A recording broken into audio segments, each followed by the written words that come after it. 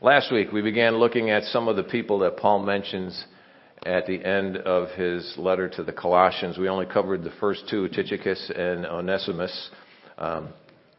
They're two of the men that Paul entrusted to carry the letter to the Colossians, and along with that, there was a letter to Philemon, which was referenced there, and we're going to look at it again a little bit today. The letter to the Colossian church here that we've been looking at. And then there's a lot of similarities in the end of the letter to Philemon, which was written, it seems, at the same time, delivered at the same time. It really dealt with Philemon accepting back his runaway slave, Onesimus. But we're not in that. Today we're going to continue looking at the others that God felt it was important for Paul to include in this letter, to the Colossians, so that the Colossians would be reminded of them, and all those who would read it in years to come, including us, would also be reminded of them. So let's pray, and we will look at what God has for us. Father, thank you for your word and truth. Thank you for those who have touched our lives. And as we look now at some of these folks who touched the lives of the Colossians, those that you wanted to remind them of, help us to learn as well. Help us to learn your word, your truth, and what it means to be yours, more of what that means, to have that relationship with you, to be able to walk with you daily, to be able to follow you. We've been thinking of that through all of these sermons. And don't let us ever forget it, the importance of following you. Thank you. And continue to teach us, we pray, in Christ's name. Amen. We're going to be in Colossians chapter 4. If you want to turn there or get there, however it is you get there, Colossians chapter 4. We're going to go through a little bit at a time. I originally planned on this is just going to be one of the last three sermons in the book, but today we're doing three sermons in one. Don't worry, it's not going to be an hour and a half. At least I hope not. So let's get into it here. We're going to try to finish this whole book up today. Just follow along the first couple of verses there. Verse 10 that we're looking at. Aristarchus, my fellow prisoner, greets you, as does Mark, Barnabas' cousin, concerning whom you have received instructions. If he comes to you, welcome him. And so does Jesus, who is called Justus. These alone of the circumcision are my co-workers for the kingdom of God, and they have been a comfort to me. What a great description. They've been a comfort to me. Let's look at these couple here for a minute there. The person Paul mentions after Tychicus and Onesimus, who we looked at last week, is Aristarchus, and he's mentioned in many other places.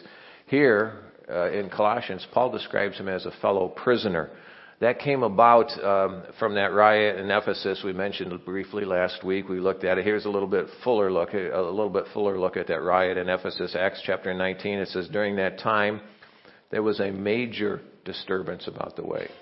See, a major disturbance about the way. For a person named Demetrius, a silversmith, who made silver shrines of Artemis, provided a great deal of business for the craftsmen. When he had assembled them, as well as the workers engaged in this type of business, he said, men, you know that our prosperity is derived from this business. You both see and hear that not only in Ephesus, but in almost all of Asia, this man Paul has persuaded and misled a considerable number of people by saying that the gods made by hands are not gods. Imagine that. So not only do we run the risk that our business may be discredited, but also that the temple of the great goddess Artemis may be despised, and her magnificence come to the verge of ruin, the very one all Asia and the world adore. When they had heard this, they were filled with rage. Rage. You ever met someone filled with rage? Maybe you've been that someone filled with rage sometimes. And this is what happens when you do it. And they began to cry out, great is Artemis of the Ephesians. So the city was filled with confusion.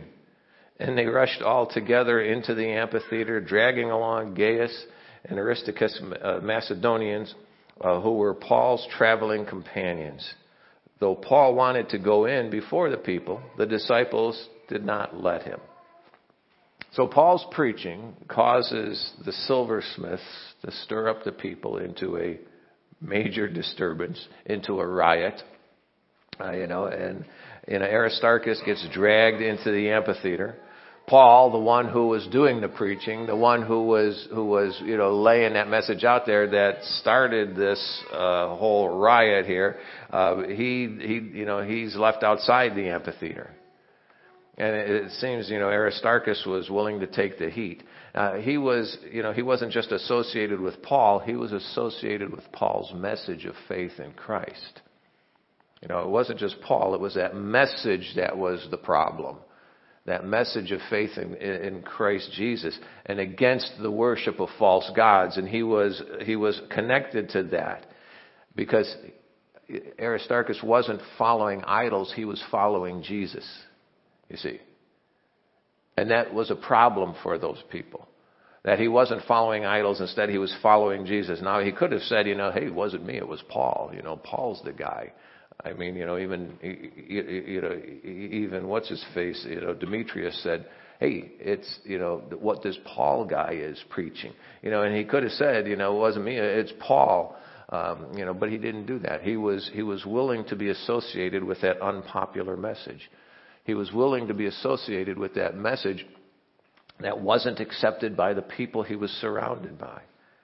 Because, see, he wasn't following Paul, he was following Jesus.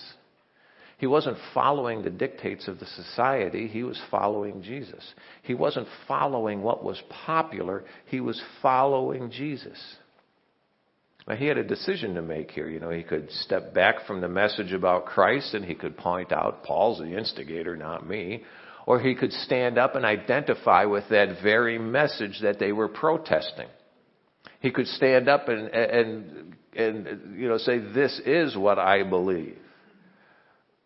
Don't ever be embarrassed to be associated with Christ Jesus.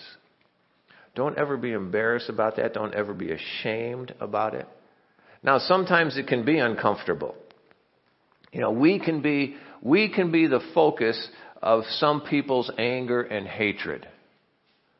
But still, follow Jesus. We can be called ignorant, bigoted, fanatical, ignorant.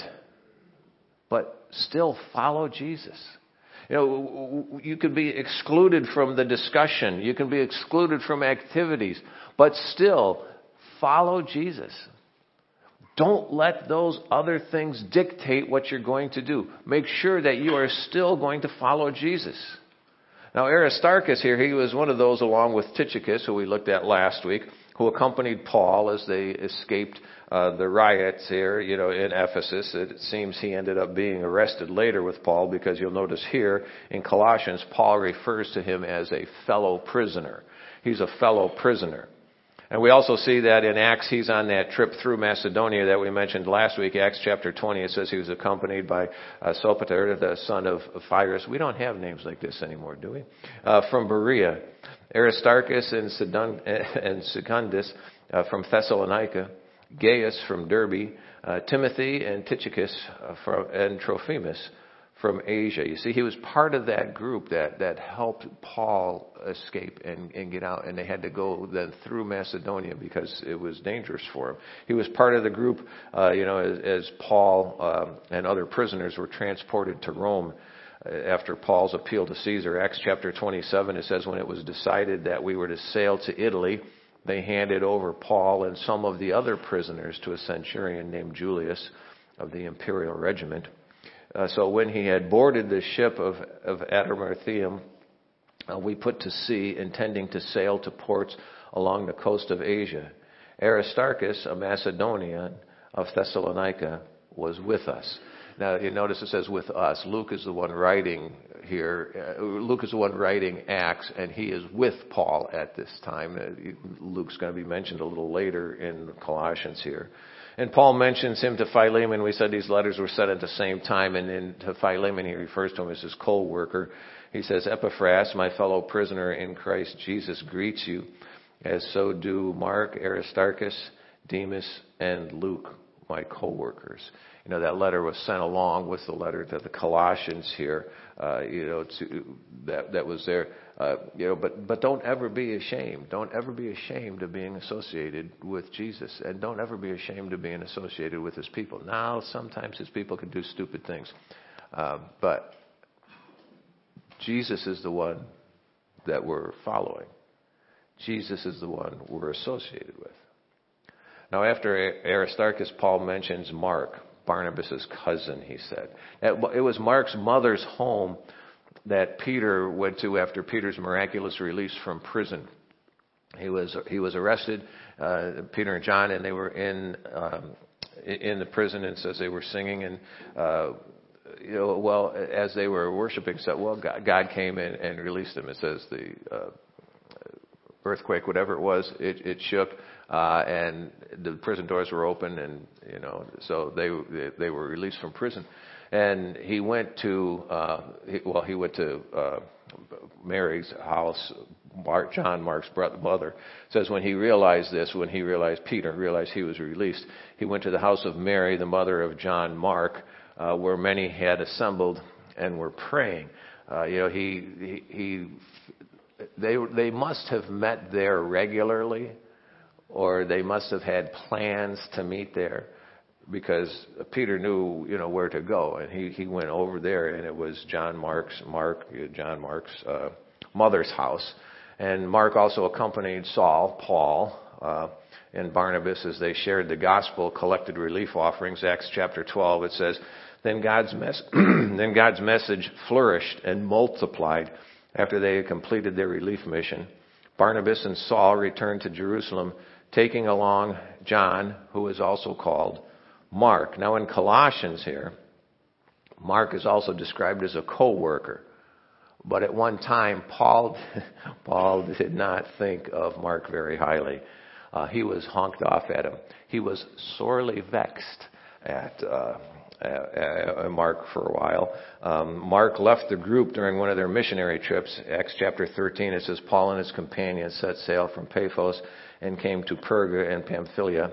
John, that's John, who is also called Mark. John, however, left them and went back to Jerusalem. Now, we're not given the details as to why he left. Not anywhere.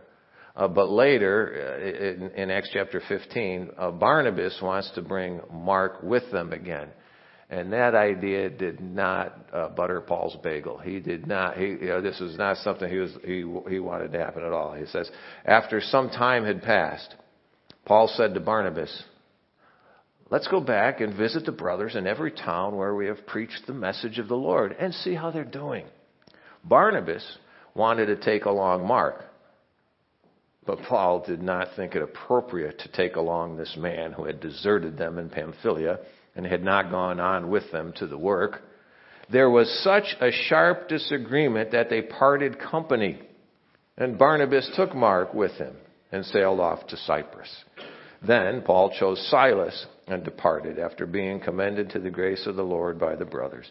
He traveled through Syria and Cilicia, strengthening the churches.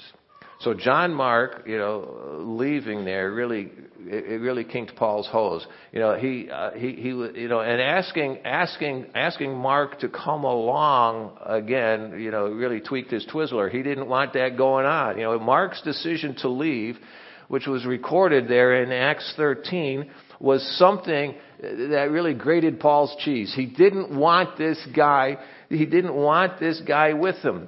He was so annoyed by it that he didn't even want Mark with them anymore.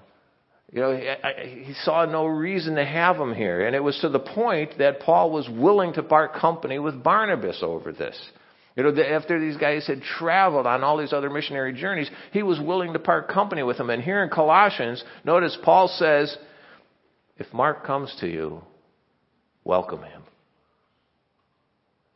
If Mark comes to you, welcome him. Somewhere between the events of Acts chapter 15, where they parted company, and Paul's imprisonment, of sending this letter to the Colossians, somewhere in there, and that's a 12 to a 15-year period, somewhere in there, he had settled things with Mark. He didn't just leave him there. He didn't just dismiss him because of their disagreement before. Somewhere along the line there, he forgave him. You know, we need to forgive and not hold a grudge. Some things take time. Some things are hard. But forgive. Don't hold a grudge.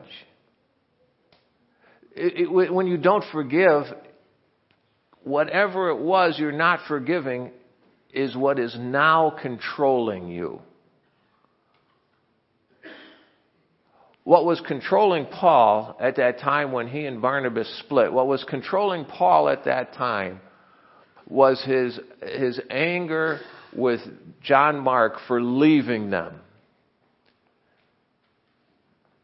And it created such a problem for him that it separated the relationship between Paul and Barnabas, the guys who had traveled together and seen so much, the guy that Paul really said, hey, let's go back and see these guys.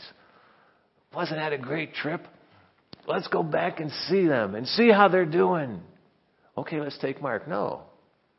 But you see, because he wouldn't forgive at that point, that was controlling. That was controlling his responses and his reactions. What was going on there. Now you can say you forgive, but actually still hold something against someone. Oh, I forgive you, but we really don't. What we mean is sometimes I know I'm supposed to forgive you, so I'm going to do it. I'm going to tell you I do it, but you really still kind of gnaw at my craw. I read a story, a news article just this morning. It's concerning the growing Amish population in Michigan and the buggies on the road and stuff. And this article was there, and this came to light again because a 11-year-old and a 7-year-old boy were taking their buggy, it said a two-wheel buggy, to school in the morning, something it was the very first time they did. And as they were waiting to cross a road, the horse got spooked, it said, and jumped out in front of this car, who then T-boned this buggy. And there were actually 3 children in there. The 11-year-old and the 7-year-old died. And I just can't imagine that. Their other sister survived. And in that article, it said, and you've heard this happen before, that the Amish parents went to this man's house. Not to berate him, not to tell him what a horrible thing he did. But they went there to tell him, this wasn't your fault. We want you to know we hold nothing against you. We want you to know we forgive you, and we are praying that God will comfort you. Man. Forgiveness is huge. It's important. Not only for the one being forgiven, but for those doing the forgiveness. Forgive, don't hold a grudge. Now, Paul not only forgave Mark, he wanted others to know that he had forgiven Mark. You need to remember that your opinion of other people affects those folks that you're talking to. It affects those people that you are speaking with. And how the Colossians, it seems, had heard about this dust-up between Paul and Mark. Paul wanted to make sure that they were not holding a grudge against Mark because Paul was angry with him. He wanted them to know that they had worked this out. And when you see Mark, he says, if Mark comes to you, welcome him. He encouraged them to welcome Mark. Not simply accept him, but to welcome him. To make him feel as if he's a part of things. To let him know, that you're glad that he's there. Welcome him.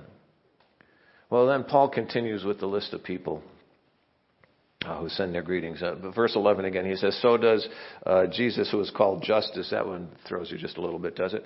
It says, these alone of the circumcision are my co-workers for the kingdom of God. Of the circumcision, those of the Jewish culture. It says, and they had been a comfort to me. Epaphras, who is one of you, a slave for Christ, greets you. He's always contending for you in his prayers so that you can stand mature and fully assured in everything God wills. For I testify about him that he works hard for you, for those in Laodicea and for those in Hierapolis.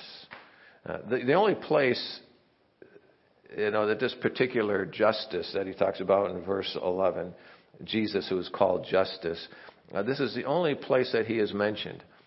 Now, there is a Barsabbas who was also known as Justice, who was one of those considered to replace Judas. In Acts chapter 1, we see he's mentioned, but that's a different person. And in Acts chapter 18, there's a man named Titus Justice, who Paul went to stay. He lived next door to the temple, and Paul went to stay with him, or the synagogue. Paul went to stay with him after the Corinthian Jews rejected Paul's message. Paul says, I'm leaving you dudes. Then he went next door to Titus Justice's house, but that's a different one. All we know about this Jesus who is called Justice is this mention of him here. Here in Colossians, that's it. But notice what it says. He was a comfort to Paul. A comfort to Paul. We need comfort. And remember that sometimes you may be the one to bring that comfort to someone else. Well, I don't know what to say. Maybe you shouldn't say anything. Maybe you should just be there. Job's friends were the best friends to him their first week when they kept their mouths shut, but just stayed with him. They just were there to be with him, to let them know that he cared. Sometimes that's what we need, someone just to be there with us and to care.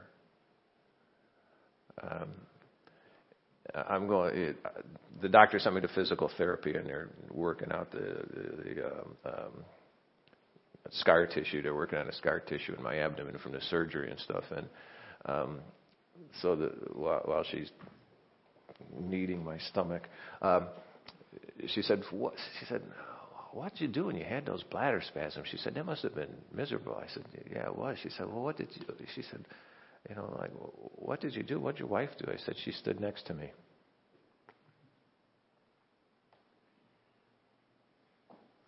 And I needed that.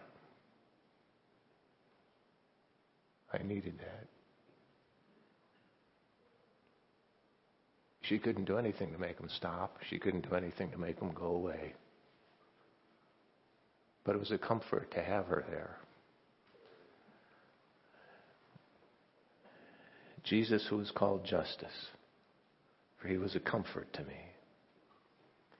The next name is Epaphras. He's also mentioned in the first chapter of Colossians. He says, in the first chapter, you learn this from Epaphras, our dearly loved fellow slave. Dearly loved fellow slave. He's a faithful servant of the Messiah on your behalf. And he has told us about your love in the Spirit. And now in both places, in the first chapter and here, he's referred to as a slave, a fellow slave, seemingly referring to his strong commitment to Christ. The only other place that he's mentioned is in Philemon, a letter, again, that was written the same time as Colossians here. It says, Epaphras, my fellow prisoner in Christ Jesus, greets you. It seems he was also a prisoner with Paul in Rome. Here in Colossians chapter 4, he's described as one of them. He is one of you, he says. He's one of them. So perhaps he was a Colossian, we don't know, but also as one who was always contending for you in his prayers, so that you can stand mature and fully assured in everything God wills. What a prayer. What a great prayer to pray for someone. That they can stand mature. That they can be fully assured in everything that God wills. It reminds me of Paul's prayer for the Ephesians. It says, where he prays this. This is a great thing for you to be able to pray for someone. For this reason, I kneel before the Father from whom every family in heaven and on earth is named. I pray that he may grant you, according to the riches of his glory, to be strengthened with power in the inner man through his Spirit, and that the Messiah may dwell in your hearts through faith. I pray that you, being rooted and firmly established in love, may be able to comprehend with all the saints what is the length and width, height and depth of God's love, and to know the Messiah's love that surpasses knowledge, so that you may be filled with all the fullness of God. Now to him who is able to do above and beyond all that we ask or think, according to the power that works within us, to him be glory in the church and in Christ Jesus to all generations forever and ever. Amen. Take time to pray for others. Take time to pray for others. Pray what you see here in Colossians, that they may stand mature, that they might be fully assured in everything, that they might be fully assured in everything that God wills. To be able to grasp onto the fact that God's will is more important than our will and than our wants. Pray those verses from Ephesians for them. Verse 14, let's pick this up. Luke, the dearly loved physician, and Demas greet you. Give my greetings to the brothers in Laodicea and to Nymphaea and the church in her home. When this letter has been read among you, have it read also in the church of the Laodiceans, and see that you also read the letter from Laodicea. And tell Archippus to pay attention to the ministry you have received from the Lord so that you can accomplish it. This greeting is in my own hand, Paul. Remember my imprisonment. Grace be with you. He mentions Luke, the author of the Gospel of Luke and the author of Acts. And, I mentioned you see parts of it. He traveled with Paul a lot through much of what you read in Acts. When you're reading through Acts and where he refers to we and us, it's when Luke is with him. When he refers to them and they, he's not doing a gender proper, he's doing proper pronouns because he wasn't with them. And so he was talking, there. But you see, and he was a physician. And then he mentions Demas. He's simply mentioned here, and in Philemon, Paul refers to him as his co-worker. But there's a disturbing mention about Demas in 2 Timothy. 2 Timothy chapter 4, it says, make every effort to come to me soon, for Demas has deserted me because he loved this present world and has gone to Thessalonica. Because he loved this present world. And the world and the things going on in the world took his attention. Don't ever think this can't happen to you. Don't ever think that it can't happen to you. Guard your heart. Guard your heart. Proverbs chapter 4:23 it says, guard your heart above all else, for it is the source of life. Jesus said, where your heart is, what? There your treasure will be. Because your heart, those things, what it is that drives you, what it is that you want, what it is that you're striving for is going to guard your heart above all else. Demas didn't guard his heart because he loved this present world. Well, it mentions Nympha, and this is the only mention here, and she had a church in her house. Archippus is only mentioned here and in Philemon, where Paul refers to him as a fellow soldier. But look at what he says to Archippus. He says, pay attention, in verse 17. Pay attention to the ministry you have received in the Lord, so you can accomplish it. Great words for us as we finish up this letter to the Colossians. Pay attention to the ministry you have received from the Lord, so that you can accomplish it. Pay attention so you can accomplish it. Whatever God has given you to do, finish it. You say, well, I don't know what He's given me to do. Well, part of it you do. You just don't realize it. The job you have, the place you live, God has put people around you that need to know about Jesus. God has put you in the midst of some of those who need to know about the Lord. Maybe some of your friends. Well, I don't have any friends who aren't Christians. I was going to say too bad, maybe you don't because you've helped them all come to know Christ. That'd be pretty cool. But, pay attention to where God has you. Pay attention to where He has you. That is your ministry. Where He has you is your ministry. You don't have to pray and say, Lord, what do you have for me? You need to say, Lord, open my eyes to where you have me. To where you have me right now. Because if you're following Jesus, if you are following Him, you are where He wants you. If you're following Him, you are involved there in that ministry that you've received from Him. And whatever God has given you to do, finish it. We are too easily distracted. Too easily distracted. Two things come to my mind when I think of our biggest distractions. Both of them involve the Apostle Peter. The first incident was when the disciples were caught in a storm. Jesus had fed 5,000. He sent the disciples off, said, go boys, I'll dismiss them. They took off in a boat. Jesus dismisses the people, goes up on a mountain to pray. He's up on a mountain to pray. It says he sees that these guys, the disciples guys, are out there struggling at the oar. They're battling. They're trying to get going, and they're just they're rowing in circles, and and so Jesus goes out and walks to them on water, and it says when Jesus came out and walked to them on the water, they were a bit flummoxed. They didn't know. What are we supposed to do here? Who is that? What's going on? And then Jesus tells them, what great words! It's sigh. Don't be afraid. Don't be afraid. Man, they come over and over again. That don't be afraid. Well, anyway, Peter says, if that's you, how about you let me come walk to you on the water? And then we read this. Jesus says, come. And climbing out of the boat, Peter started walking on the water and came toward Jesus. But when he saw the strength of the wind, he was afraid. And beginning to sink, he cried out, Lord, save me. I think he did it with a lot more emotion than that, save me. Immediately, it says, Jesus reached out his hand and caught hold of him and said to him, you of little faith, why did you doubt? You see, this is one of the distractions for us, walking on water. No. One of the distractions for us is what's going on around us, is what we're in the midst of. And what we're in the midst of becomes a distraction and gets our attention, and we take our eyes off the Lord. Now, Peter couldn't walk on water, but Jesus helped him to do what he could not do. Jesus called him and said, come, and he helped him to do what he could not do. Lord, I can't handle what you have for me. Good. Because you know what? Then you're in a good spot because you're beginning to trust Him. When you say, I can't do what you're asking me to do, don't just sit down and say, Lord, help me do it. I'm going to walk hand in hand with you. He's going to take him. And when he slipped, Jesus had him. Now, the second incident also is from Peter. It's in John's Gospel, at the end of John's Gospel.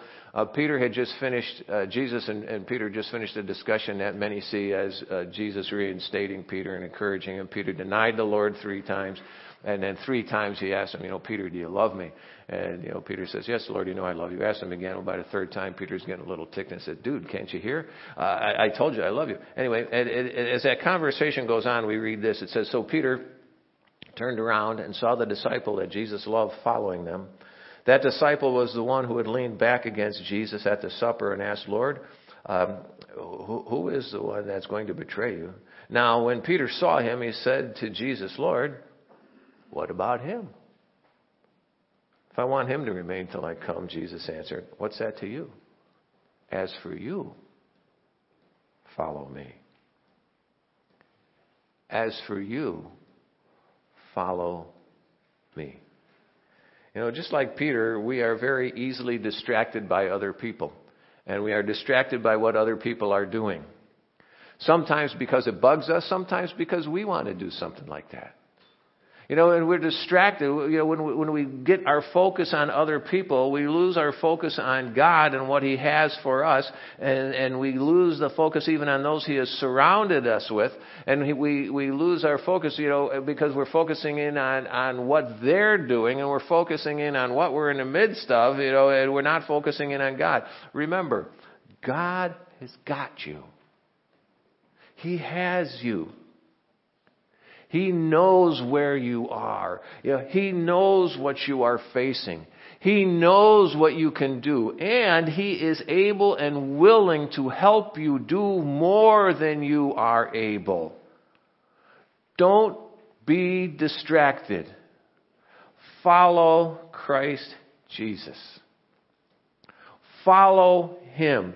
You may not think that what you do is very important, and you may not think of where you are, is not at all for God, and not very much, just not very important at all. But as I read these names here, as I read these names at the end of the book of Colossians, most of these people we know very little about. But they made an impact on Paul, and these people made an impact on the Colossians. 5 of the 8 people mentioned that we looked at today, 5 of these, mentioned in these verses here, we know next to nothing about. But God knew them. God knew them, and God used them in Paul's life, and God used them in the life of the Colossian church. And now, He's used them in our lives as well. I want to mention something to you as we wrap this letter up that I mentioned to you at the beginning of it, and you've heard me say before. You are the very best Christian some people know. Some of those people in your neighborhood where you live, you are the very best Christian they know. Some of the people that you work with, you are the very best. Some of the people that are related to you, you are the very best Christian they know. So make sure that you are following Jesus Christ. Make sure you are living for Him.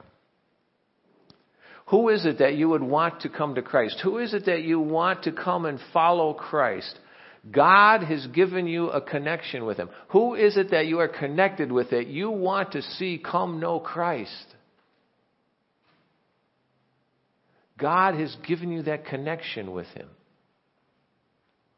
So you make sure you are following Christ. Make sure you are walking with Him. Make sure you are talking about Him. This week, there's 3 very specific opportunities God gave me this week, just in the course of life, where He just opened that door, and it was like He said, "Say something." One was with my therapist, when she was, needling the scar tissue and stuff, and when she was done, and she mentioned something, and I just said, God's been very gracious to me. In this whole, and just to be able to share with her a little bit, and another, we had some people come over we're getting trying to think about getting some work done at the house, and they came over and they were doing it, and I was talking to them, and it was the same thing, and I just able to tell them, God is always taking care of us. And then one of our neighbors I hadn't met before, I just met them this week. I went down. They had a company that we were looking at doing the same work that we were wanting done. I went down to see how it was. I said, hey, I noticed those trucks in front of your house before. I said, not being nosy, but here I am. Anyway, but just even in talking with them and being able to tell them about the fact that God is a loving God and how He's loved me. Who is it? Who is it that God has surrounded you with? In your neighborhood? In your work? Your relatives, your friends? Who is it that needs to know Jesus? You might be the very best Christian they know. Make sure you are following Him and that you're talking about Him and that others know who you're following. Let's pray together. Father, thank you so much for those who have followed you and helped us to know you and helped us to follow you. We forget sometimes about those around us. We forget those you've surrounded us with. But I see these names, and I'm just reminded that you used them in Paul's life. Someone who we look at and we say, oh yeah, Paul, there's a guy. We'd like to be like that. But yet we see these names who influenced him. We see these names who helped him be the person you've called him to be. We read about the Colossian church. And these people you used in their lives as well. We don't know them, but you do. You used them to touch Paul, to touch the Colossians, and now to touch us. All of us are thinking of people that need to know you.